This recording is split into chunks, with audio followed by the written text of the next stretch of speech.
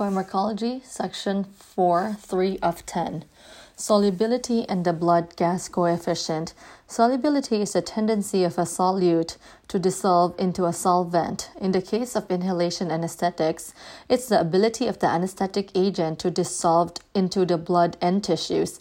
How easily a solute will dissolve into a solvent depends on the psychosocial or physiochemical characteristics of both compounds.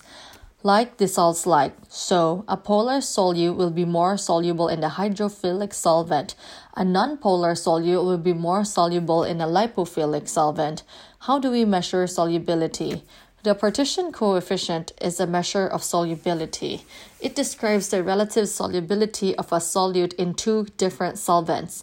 The blood gas partition coefficient describes the relative solubility of an inhalation anesthetic in the blood versus the alveolar gas when the partial pressure between the two compartments are equal. Blood gas partition coefficient is equal to anesthetic dissolved in the blood over anesthetic inside the alveolus.